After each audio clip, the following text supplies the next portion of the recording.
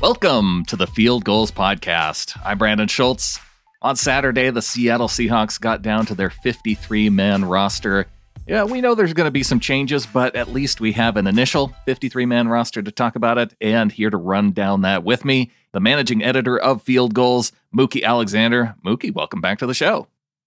Yeah, it's good to talk about football. It doesn't feel like football season's happening in a matter of days, but here we are. I think the roster cuts, even without preseason games, has me thinking more and more that against all odds, we're actually going to have some NFL football. It may actually happen. I know I'm planning out my schedule, and I'm going to be talking to DW over at the Falcoholic, and just the idea of setting up and scheduling a game preview podcast. It's starting to feel real. Yeah, it is. And with Thursday's game with Houston and Kansas City, there are going to be some fans in the stands, apparently. But for Seattle's first several games, up until at least the Miami game, there'll be no fans. But who needs them when we have all of our angry fans on Twitter or Facebook or some other form of social media? Yeah, there are a lot of angry fans out there. And which group is the most angry, I wonder? Is it the fact that Jadeveon Clowney, we finally seem to have some resolution with him going to the Titans? At least we thought he was going to the Titans, and it seemed like a lock. And Josina Anderson came out and said, well, maybe he hasn't decided just yet. But it does seem like that is where he is going per ESPN, that he's actually texting teammates there in Nashville and saying he's excited to go there. Yeah, I imagine the brigade that was so eager to see the Seahawks re-sign Clowney, it was a very faint hope. I don't think there was any legitimate indication that they wanted to re-sign him. And now it looks like he's going to head back to the AFC South, much to the chagrin of Texans fans, I assume, especially if he produces. I don't know who's going to be angrier. Seahawks fans, if Clowney has a big year with Tennessee, or Texans fans, because now they get to see Clowney twice a year, playing for their enemies. I would probably lean toward the Texans on that one, because I think for the most part, Seahawks fans had kind of gotten over it to this point of the season, with it being the end of training camp. And the thing that was going to upset me is if he landed in that, $9 to $11 million range, because that just seemed like a number that you couldn't let him go for. It comes in a little bit more than that. I've seen 12 million. I've seen a little bit higher with incentives. But if you would have told us 12 at the beginning of the free agency period back in March, I think Seahawks fans would have been ecstatic to see Jadeveon Clowney coming back for 12 million. Yeah, the expectation was that, Clowney is going to be one of the premier names in free agency. He's going to be one of the higher paid defensive ends in the league, making at least north of 17 million, something like that. And that never materialized. The market value of Clowney was way overshot. And I think he's come to that realization too. So if it's reportedly $12 million, I don't think it would have been necessarily out of Seattle's grasp, but they obviously don't want to bring it back at that price. And it's a good deal for the Titans, I assume, because they've got another good defensive end in pass rusher, rather, with Harold Landry to team up with him. But on the Seattle front, I think the concern is less that Clowney isn't resigning and more that this defensive line it has to be one of the weakest spots on the Seahawks roster, if not the weakest position. Yeah, pretty clear. And I think part of the reason why so many fans were so upset over this other point too, well, it wasn't just the idea of losing another pass rusher from the team, but Mookie, usually the Seahawks, they rip our hearts out by cutting a player just from the preseason who's had an outstanding showing. And I feel like since they couldn't do that by cutting a preseason standout player, they just decide to cut one of the best stories from the last couple of years, Shaquem Griffin being cut. I'm having trouble myself with this. It was frustrating to see that name come across it. In some ways, I understand it. It's just because it's such a great story, it's hard to let that go. Yeah, it's been a real bummer. It's literally the first thing I woke up to when I turned on my phone is that Shaquem Griffin got released. So I'm not entirely surprised, because the writing was kind of on the wall when Bruce Irvin and Benton Mayowa got signed, because Griffin, as just part of the linebackers group, he's already getting shoved out because of the Jordan Brooks addition, and they're not going to cut KJ Wright either. So I guess they also prefer Ben Burke-Kirven to him on the special teams front, and ditto Cody Barton. So just on a pure pass rushing standpoint, Irvin and Mayowa kind of put Griffin on the bubble from the get-go.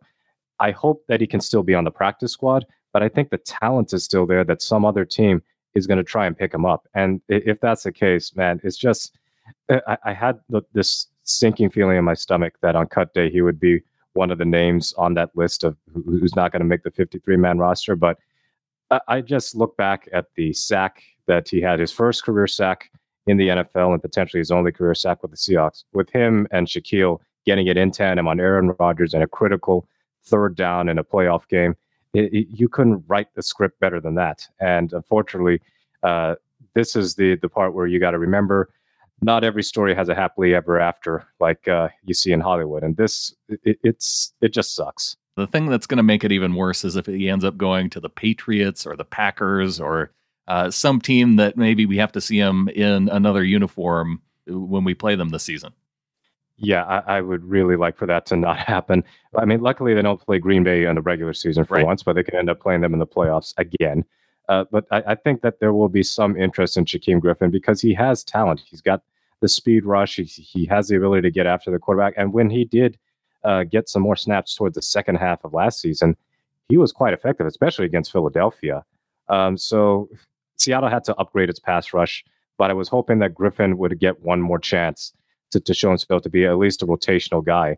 And instead, that's not going to be the case. And the big issue for the Seahawks is with no Clowney, I think we could have been fine with no Clowney if they had gotten Everson Griffin or done some trade for Yannick Ngakoue. The trade that the Vikings did for Ngakoue is certainly something that I think Seattle would have considered had they not already given up a second rounder for Jamal Adams. Sure. So, man, the pass rush is going to be a really big sore point. And if by any chance this defensive line is both bad on the pass rushing front and in run defense like they were last year, that's what's going to fall right at the feet of both Pete Carroll and John Schneider, because this is normally the selling point for the Seahawks defense. Of course, you got the Legion of Boom, but the fact that their best years on defense involved getting after the quarterback relentlessly, whether it's Averill or Bennett or Mebane occasionally or Clinton McDonald sometimes as an effective interior rusher, to go from that to this, it just feels so un-Carroll-like and un-Schneider-like.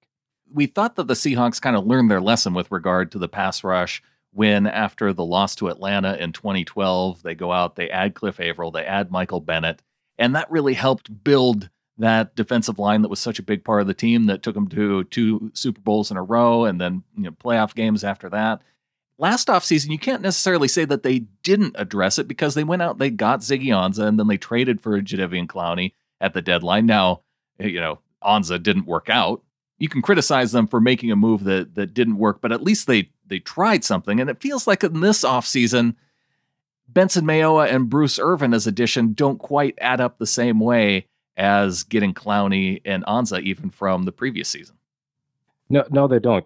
Clowney and Ansah were kind of like a big high variance situation where you know that they're capable of producing at their very best and when they're healthy, but neither one of them was healthy for the full season. And while Clowney didn't produce statistically, he was consensus the best defensive lineman on a very bad Seahawks bunch.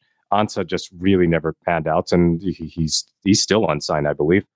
This year, they're kind of going back to the classics, going back to I wouldn't even say reliable because Mayo wasn't even on the roster, on the active roster in 2013, I believe. I think he was on IR on the practice squad, something like that. Right. But he certainly wasn't getting regular snaps. That's what I remember. Yeah, he got a ring, but he wasn't playing. Yeah. So with Bruce Irvin, even though I love Bruce Irvin, he is historically just kind of like pass rusher and not much else. He's not there to be this incredible edge setter. He's not there to be a run stuffer like Clowney is advertised.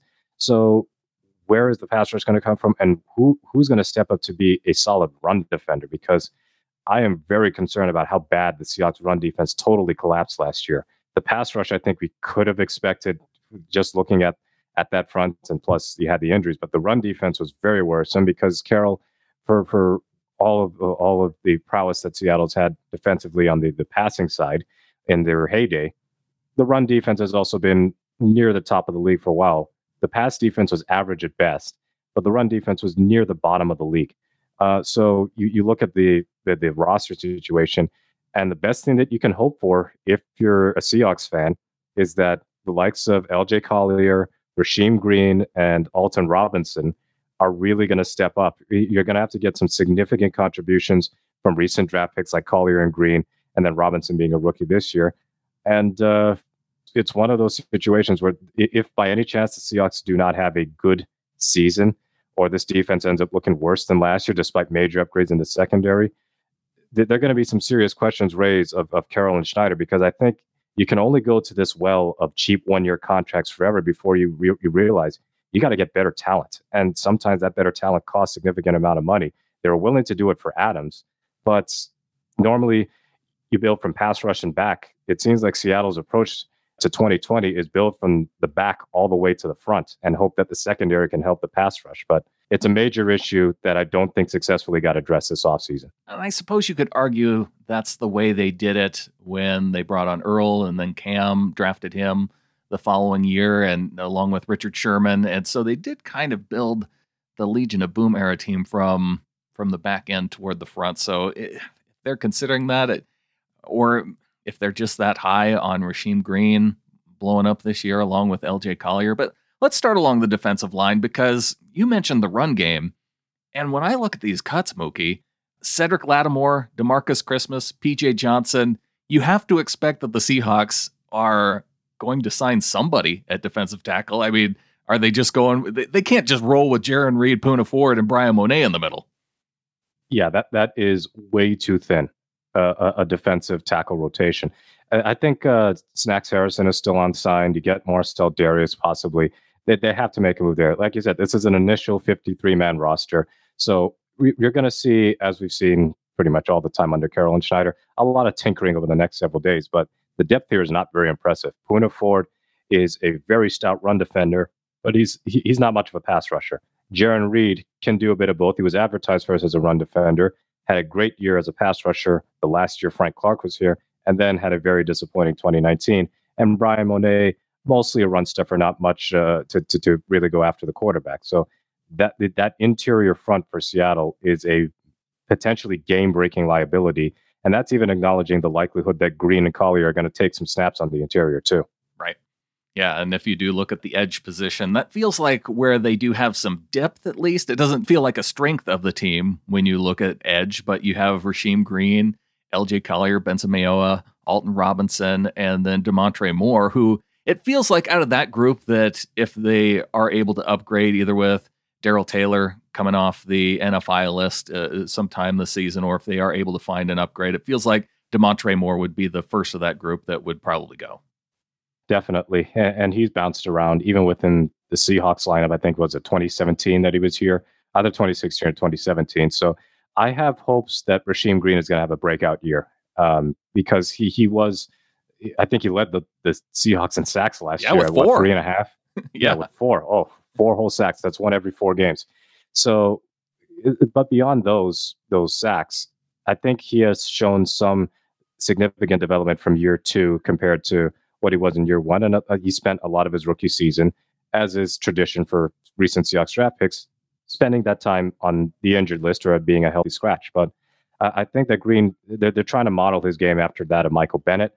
And if Green can hit that year 3 leap and become a guy who can increase his number of pressures, the number of quarterback hits, and get, say, 6.5 to 7 sacks, I think the Seahawks would take that 10 times out of 10. So I'm not expecting a single guy on this defensive line to get double-digit sacks whatsoever.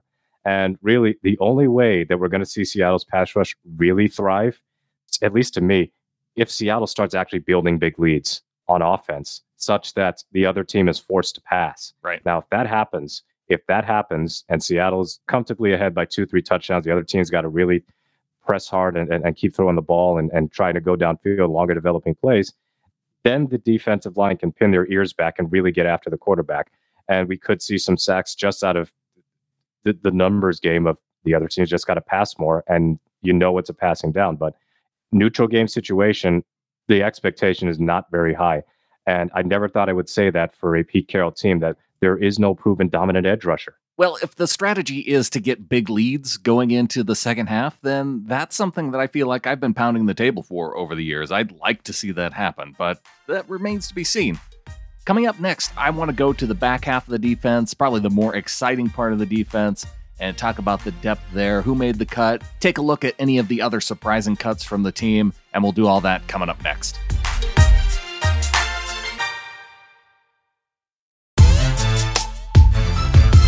Managing editor Mookie Alexander joining the show. We're breaking down the 53-man roster, the cuts and who remains on the roster. Kind of getting into that back seven, because I do think that that's the exciting part of this defense. And you talked about if they're able to put some pressure on teams and make them throw the ball more. This is where you're going to see the benefits from this group. Bruce Irvin's listed among the linebackers. I probably could have included him along with the edge guys too, but technically the Seahawks strong side linebacker, along with KJ Wright, Bobby Wagner, Jordan Brooks, Cody Barton, and Ben Burr-Kirven rounding out that linebacker group. Shaquem Griffin, the only one cut there. I don't think there's really any surprises here. I guess it was just maybe whether or not Ben Burr-Kirven would end up on the roster, considering his special teams ability and maybe some of his upside as a potential backup among this linebacker group.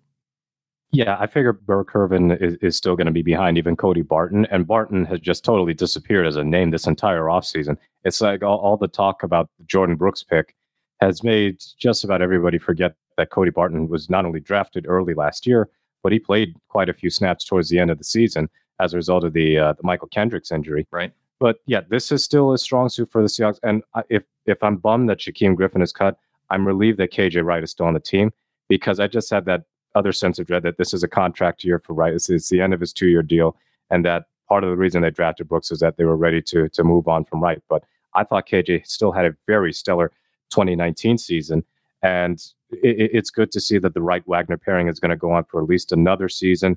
We'll see how many snaps Brooks is able to get, and hopefully one of the benefits of getting Brooks is that Wright and Wagner don't have to be out there at such a high usage rate, because what's happened over the last couple of seasons is Wright and Wagner have had to be on the field. Well, at least Wagner, because Wright has had some injuries, been on the field a lot more than we're used to seeing because of the close games and just the defensive formations that they've put themselves in due to a lack of depth at various positions. So the linebacker group, I'm still hyped.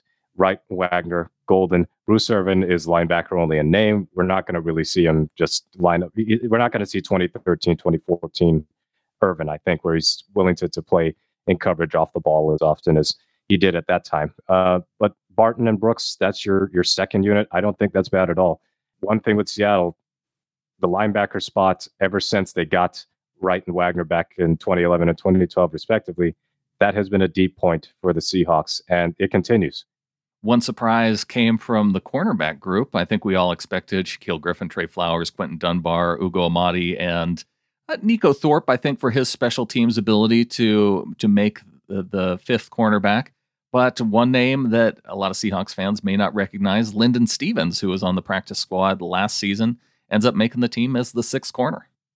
Yeah, for now, of course, right. Because once you get to like the sixth cornerback, then we're talking, you're here on Saturday and then gone on Tuesday. But yeah, I think Lyndon Stevens has played some both nickel and outside. The nickel situation is still a fascinating spot, because we know that Griffin and Dunbar are going to take the outside spots. Flowers, he could be in a big nickel package. I wonder what they're going to do with him. Amadi and Thorpe, if nothing else, are going to be great special teams gunners. Marquise Blair has apparently been a big hit in terms of his ability to play the nickel spot. Yeah. And Stevens, he's had some good reviews as well. So I'm feeling better about the Seahawks secondary situation, especially now that Dunbar has had his legal situation squared away, even with the potential suspension looming. I feel better about the cornerback spot than I did, say, a couple of months ago. And that a part of that is the Adams trade really opens things up for Amadi to switch from corner to safety, or vice versa. I'm really optimistic that the Seahawks secondary can do its part, and really they have no choice but to. Shaquille Griffin's in a contract year; he really has to perform. Flowers had an up and down 2019, and it certainly ended on a down note. I think that Dunbar is good enough to be a CB2 essentially. And there are a lot of fun things the Seahawks can do with their back seven compared to the front four. That's really where Seattle is going to hang the bulk of its defensive responsibilities, that back end there.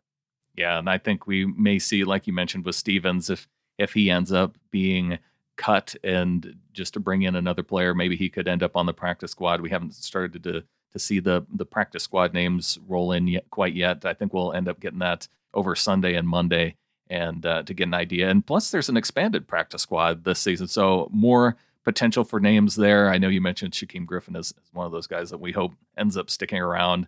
But you mentioned safety Jamal Adams. We talked Marquise Blair, the only other two safeties that we haven't mentioned. Quandre Diggs, obviously making the team. Lano Hill making the team, which he's been one that I think he's going to make it based on his experience and probably some special teams potential as well, depth potential. But he could be one of those guys who, if they need to cut him, I don't necessarily see there being a whole lot of demand for Lano Hill elsewhere either. Yeah, he made the team just because there's just not enough safety depth per se, because it's Adams, Diggs, Blair, and Amadi could play safety, but I don't think they're terribly keen on that. Adams, he can play just about anywhere. I'm sure that Carroll and maybe Ken Norton are excited what they can do with Adams, and he could be like Cam Chancellor plus, as he's been advertised. Quandre Diggs, I noted, I think through the Football Outsiders Q&A, that the DVOA of the Seahawks defense when Diggs played versus when he didn't, it is jarring. And Diggs is clearly a quality addition to the Seahawks safety group. I hope that Marquise Blair can really make an impact in the second year, because it felt like he didn't get a fair shake in year one. I thought he could have played more, but maybe the team felt that he wasn't ready and he wasn't up to speed on coverages and other assignments. But yeah, Lano Hill, really, he has experience, but it's not good experience. No. When you're bad, pretty much every time you're on the field, the only thing you experience is just being a liability. So if they cut him, I wouldn't be surprised. But if he's there, he is there strictly for emergency purposes. It's got to be those three, Adams, Diggs, and Blair, as your main people at safety.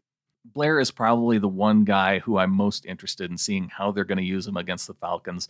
There's one other guy in the secondary I wanted to address before we switch on over to offense, Mookie, and that's DJ Reed, who he was put down as an NFI designation along with Darrell Taylor, Colby Parkinson, the Seahawks tight end that they drafted this year.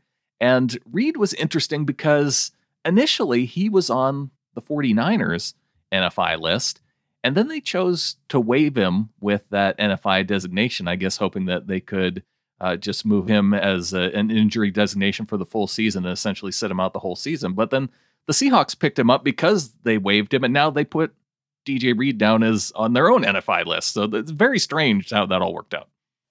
Yeah, and I think Seattle picked him up because he was a decent guy for the Niners, both as a reserve defensive back, and also I think he also played special teams. I believe he was a return man as well. Yeah. So if he's going to be on the NFI list, you'd rather be on yours than the rival. So it's kind of a low-key steal for DJ Reed to land on the Seahawks, and perhaps he's somebody that Seattle is keen on developing long-term, because I don't know where he's going to necessarily fit on this year's team, because I think he ended last year with a significant injury. Yeah. Pectoral injury, I believe. Yeah. Yeah. Pectoral. Yeah. That's never good. So I think DJ Reed is one to watch down the line, just not necessarily this year. And again, that's one of the pluses of the Schneider-Carroll tandem, is finding these hidden gems on other teams that you can just get off of waivers. And even if they're not ready to play right away, or if they're just going to be stashed to the practice squad or some other reserve list, they could have an important role to play down the line. Some other players not counting toward the Seahawks 53-man roster: Rashad Penny placed on the PUP list, Kyle Fuller suspended for the first couple games, and then Josh Gordon, who the Seahawks signed but has not been reinstated yet. But that's got to come soon, right? Yeah, if Randy Gregory got reinstated, I hope that Josh Gordon can get reinstated. The only issue we may see is that I think Gordon, when he had the last drug test failure, it was not only for substances of abuse, but I think he also had PEDs. So that might be a suspension anyway. And if that's the case, I don't know whether it be any aggravating circumstances would lead to a longer suspension, or if because this is his first PED failure, or just be the standard 4 games. But whatever the case, I expect Josh Gordon to be on the Seahawks roster, 53-man roster, of course, at some point by, say, October. And when that happens, I'm really excited for the trio of Metcalf, Lockett, and Gordon, or Lockett, Metcalf, Gordon, if you want to be really specific about 1, 2, 3, because I think that is one of the strongest trios that Russell Wilson has ever had at wide receiver. initially I was thinking that the best five on the field would be Chris Carson starting in the backfield. You got Will Dissly, you got Greg Olsen, and then Tyler Lockett and DK Metcalf. But if you're talking Tyler Lockett, DK Metcalf, and Josh Gordon, along with name your tight end and Carson in the backfield, that's a pretty good group too. Yeah, it is. So I would say, actually, looking over the years, the best receiving group that the Seahawks ever had was probably the 2012, 2013 teams when you had Tate, Rice, and Baldwin, and then eventually Curse. But you had Russell Wilson as a slightly worse passer overall. And you had Zach Miller, too, at tight end. Exactly. So at the running back spot, they're pretty good with Carson, Hyde, and Dallas, and Homer. And that's even acknowledging that Penny's not going to be back for a bit, and that Carson is also coming off injury, and Hyde is coming off surgery. But I'm intrigued with DJ Dallas, because I think, knowing that Carson is a free agent at the end of this season, and Seattle's not necessarily keen on just giving him $12.5 million a year, for example, Dallas could be kind of that Chris Carson replacement. His measurables are similar to Carson, and like he's not a speed burner, even though he was a return man in college, but he runs with power. He breaks tackles. I think that Dallas, if not this year, certainly into next season, could be Seattle's starting running back for all we know. Oh, interesting. Yeah, he has been one of the most hyped guys out of training camp. And it's one that I just, until I see him myself, I don't think I'm ready to say he's the next big thing on the roster. But they do have a lot of options. I mean, Chris Carson, if you look at the deals that have been given to running backs lately, Joe Mixon getting 12 plus a year, just with all of the players who are hitting the free agent market next year, I have a hard time with the Seahawks. I could see them saving money by not bringing back Chris Carson next year, so they're going to have to do something. And with Rashad Penny coming back, at least potentially some point this year, I do wonder where that cut may come from. Is it going to be a guy like Travis Homer? I think one of the more surprising cuts for me was the fact that they actually cut fullback Nick Bellore from this final 53. Yeah, I won't be shocked if by Tuesday he's back. Like, they just won't let go of Nick Bellore, and it's clearly for the special teams bit, because he hardly gets any snaps at fullback. I know. They rarely run that bit with Bellore, although he did catch a touchdown against Arizona last season, I believe. So, yeah, he's got the rare distinction of intercepting as a Seahawks quarterback. That was Boykin, though, I think, when he was a linebacker for San Francisco, and catching a touchdown from Russell Wilson as a member of the Seahawks. But yeah, Bellore, I think, will be back at some point. But yeah, it's a good point that Seattle, are they really going to keep 5 running backs? Because even if Bellore does return, he hardly plays in the offense. But Carson, Hyde, Dallas, Homer, and Penny, somebody's got to be the odd person out. And it might be Homer, and I hope he isn't, because Homer has value as a special teams guy, and I think he can be a good receiving back, especially on third downs. But running backs, of course, as we know, are quite replaceable. It's quite a fungible position. So that's something definitely worth monitoring over the next several months, because the running back situation, I think, is set. But the health issues of Carson and Penny are very much worth monitoring, because Penny, that's his first real serious injury. But Carson, he has had noted injury problems dating back to college. So long term, if Carson can't finish this season either, I don't think there's any way to re-sign him, because they're not going to risk $12.5 million a year to somebody who's injured as often as Carson. But if he can stay healthy and produce again, then we're going to see a significant shuffling of running backs, say, in 2021, because Hyde's on a 1-year deal. There's almost no way he's coming back next year. Based on the injury issues alone that we've seen with this team in the past years, if we get to a point where there's 5 healthy running backs and we're trying to decide which one might have to go, that feels like a lot better problem to me.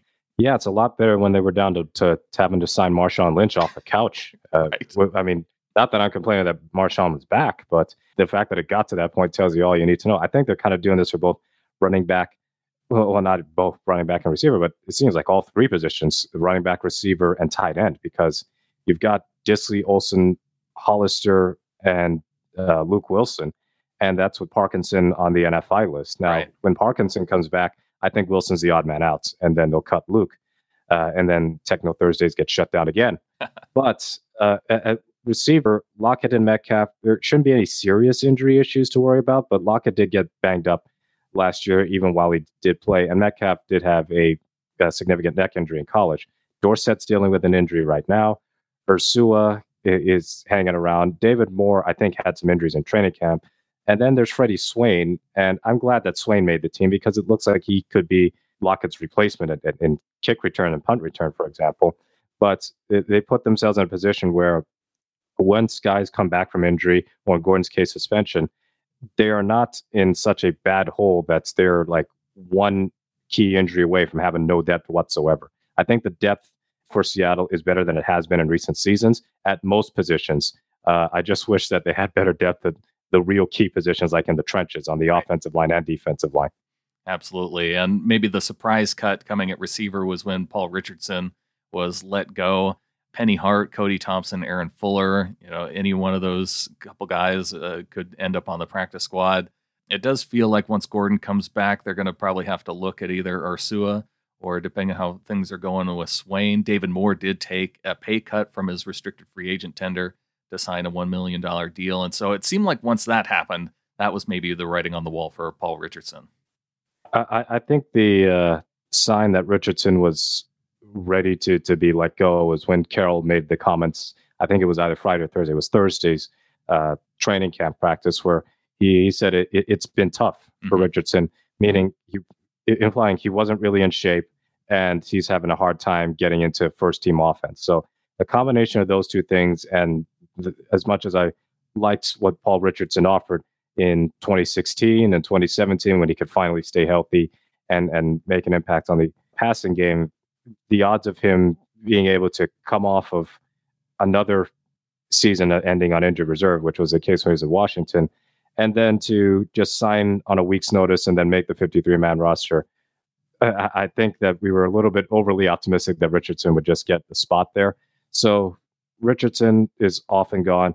Penny Hart and Cody Thompson also being gone. It's another sign that, and I think somebody noted this earlier, Seattle has not kept any of the undrafted free agents that they signed this offseason, of which Cody Thompson was one of them. Penny Hart was at least on the practice squad last year, but Fuller was another UDFA. They didn't keep him. So one of the drawbacks of no preseason and not having actual game action against other opposition, so forget these mock games, is the UDFAs and the late round draft picks, like the 6th and 7th round guys, they really suffer. And I think that the retention rate for UDFAs and 7th round picks must be at an all-time low based on roster cuts throughout the league. And the Seahawks are no exception, which is unfortunate because one of the positives of the Schneider-Carroll era is how often the Seahawks have been able to find that undrafted free agent gem or that 7th round gem. And they're not going to really have that opportunity to do it this year. Yeah, 7th round pick, Stephon Sullivan, cut from the tight end group that was deep, as you mentioned, with Luke Wilson making the team as the 4th and Jacob Hollister on his restricted free agent tender. Looking at offensive line, they keep 10 players on the offensive line. Here's another area of the team where I think we could see some movement early on, especially with Justin Britt. He came in for a visit with the team and still no signing yet, but you have Dwayne Brown, Cedric Ogbuehi, Mike Iupati, Phil Haynes, Ethan Posick, BJ Finney, Damian Lewis, Jordan Simmons, Brandon Shell, Jamarco Jones. You have a breadth of players who played some starting snaps for the Seahawks. My biggest concern right now with the offensive line is what do you do if Dwayne Brown gets injured? Because he just turned 35. He did have injuries last year. Now, I would assume that Ogbuehi and Jamarco Jones would be the options at left tackle. And if it's Ogbuehi, Seattle's going to lose those games because he's just not a good enough tackle. And then Jamarco Jones, we saw him play at left tackle. I think he's much better suited for guard. Yeah. So the guard depth, I think I'm all right with. Iupati should be able to start. Posick likely going to start at center, but can play guard. Finney, the same. He could be a center. He could be a guard. I'm kind of wondering if he's still going to be on the team because he just lost that competition out of nowhere, it seems. Phil Haynes, he looked competent in his limited playing time last season. And that was, of course, towards the tail end because he had been hurt much of the time. I'm intrigued the most in Damian Lewis because it's not often Seattle drafts any offensive lineman and they're ready to start seemingly day one and they're widely praised. So right. Lewis, yeah, it's like no way this can happen. Really, in this economy, yeah, we've seen Justin Britt start, and that did not go great. We saw Fetty start, and we dealt with I feel like the same level of play for about 4 years. So it's generally been frustrating when a rookie starts on the offensive line. Yeah, basically, we've had it took 3 tries to get Justin Britt to find the ideal position for him Right. to play on the line. And with Lewis, we know he's going to replace DJ Fluker at right guard. He seems like a mauler, and he could open up some running lanes. And I think one of the big things for the Seahawks running game, more than anything, is Carson's work has made a lot harder when he's having to break tackles behind the line of scrimmage to get 2 yards. So if there are clearer running lanes, you get more of those chunk plays that I think the Seahawks have kind of made a meal out of over the last couple of seasons. But Jordan Simmons, I think when he is healthy, he can be good, but he's very rarely healthy. So that's a problem. And if Seattle has to make a cut, I wouldn't be surprised if Simmons is one of them. Brandon Shell at right tackle. Yeah, I don't know if he's really a big upgrade over Fetty. He might even be an arguable downgrade, but that's kind of a wait and see moment. If you can say that somebody's a downgrade from Ifedi, then you're pretty down on that position.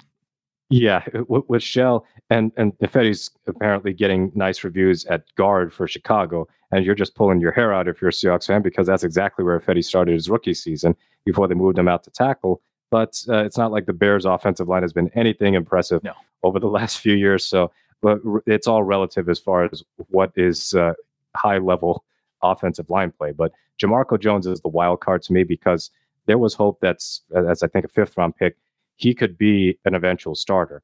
And to start your rookie year injured right away, that sucks. And then the next year, he had some good moments and bad moments. But the difference between him at guard versus at tackle is so jarring because I don't think his feet are quick enough to deal with speed rushers. So I think he's best suited for guard. And it circles all the way back to my point about Dwayne Brown. He's 35 years old as of last week. And if he goes down, that is a really bad sign for the Seahawks because, of course, you can't just say most teams don't really have some amazing backup left tackle. No. That sort of thing just doesn't happen. But with the way Seattle's offensive line depth has shaked out, the left tackle depth, sans George Fant, who's often with the Jets, it's a really tenuous position. And I don't want to imagine the worst case scenario if something happens to Brown. And they still got to think about Brown's future or the replacing of Brown like as early as 2021, because at 35 years old, even though he's not shown any signs of serious decline, for those guys at that position, you can get old really quickly. Well, I think even we remember Walter Jones at the end of his career. It just seemed like, he was such a solid player at that position for so long, and then he got hurt, and then that was it. So once you start getting up into the upper 30s as a tackle in particular, Andrew Whitworth playing for the Rams at 38 it seems like an outlier. So definitely a problem spot to watch. Yeah, I wouldn't be surprised if Whitworth's play just fell off a cliff this year. Absolutely. And just from looking back from a historical perspective, you remember that season before Brown came in at left tackle and the revolving door that was there. And, we saw Fant at the position and before he got hurt. So it was such a big thing for the Seahawks to be able to trade and bring in Brown. And even though they lost a second and a third rounder in that trade, it does feel like that was one of those ones that was you can look back on and say, well, that was worth it. Yeah, it was worth it because it provided some much needed stability. Russell Okung had that level of stability on the Seahawks offensive line, minus the part where not once did he complete a 16-game season for Seattle. He didn't have a single season here, which he played all 16 games. But after Walter Jones had retired, that 1 year period, the Mora year, that was dreadful. Just looking at who was playing at left tackle, I think they tried to shift Sean Locklear over to the other side. Complete disaster. And then after Okung left, you're left with who started? Bradley Sull. Oh yeah, that was an all-time of a mess. I think it was the Cardinals game, that 6-6 tie that ushered in the George Fant era because Sal got injured and he was just getting beat like a drum by Chandler Jones. So Dwayne Brown was a much-needed trade, especially after Audiyamba wasn't cutting it either. Yep. So at least they realized that they needed a proven name at left tackle, and Dwayne Brown fit the bill. But he's up there in age, and I would like to see them really make a push next season to at least find his replacement. Because we've been blessed that Russell Wilson has not had any serious injuries throughout his career, but I imagine that if he does get one, it's most likely going to be something involving the offensive line collapsing on the left side if there's no Dwayne Brown, and the replacement is just bad. Yeah, and it's not like left tackles exactly grow on trees, and without a first-round draft pick next year, it's one of those spots that we're going to have to watch, hope for the best this season. And it's a lot like the defensive line as well. Going into the season, Mookie, it just does not feel great having to put a lot of hope on the offensive line and defensive line. Generally, those are positions that you want to be strong. Yeah, the cliche is that the games are won in the trenches, and probably the two weakest spots, and I think I even said at the start of this podcast, the two weakest spots in terms of overall quality are fortunately in the trenches. So, we're going to have to hope for more Russell Wilson magic, and that the linebackers and the secondary, they live up to the hype. And if that's the case, I think Seattle can skate by with the lack of great offensive line play and great defensive line play. But if that doesn't happen, we could be in for a long season. Mookie Alexander, managing editor of Field Gulls. Follow along at Field Gulls. Check out fieldgulls.com. We'll have more articles on the way. Be sure and watch as practice squad announcements are made, any moves as well, as we know this won't be the final 53. Mookie, appreciate you coming on and breaking it down. I cannot wait for the Falcons game. Maybe just maybe Seattle will build a 28-3 lead, and then they'll show the Falcons how to actually hold on to one. I would feel good with our back seven that we can make that happen, especially the way that Matt Ryan likes to throw the football around. So that could be good. Yes, you've set up the exact scenario that I'm hoping for come week one. Yeah. Well, be sure and subscribe to the show, sbnation.com/NFL podcasts. I will have a preview show with David Walker of the Falcoholic coming up in the next couple days. So subscribe and be sure and get that in your podcast feed as soon as it's out.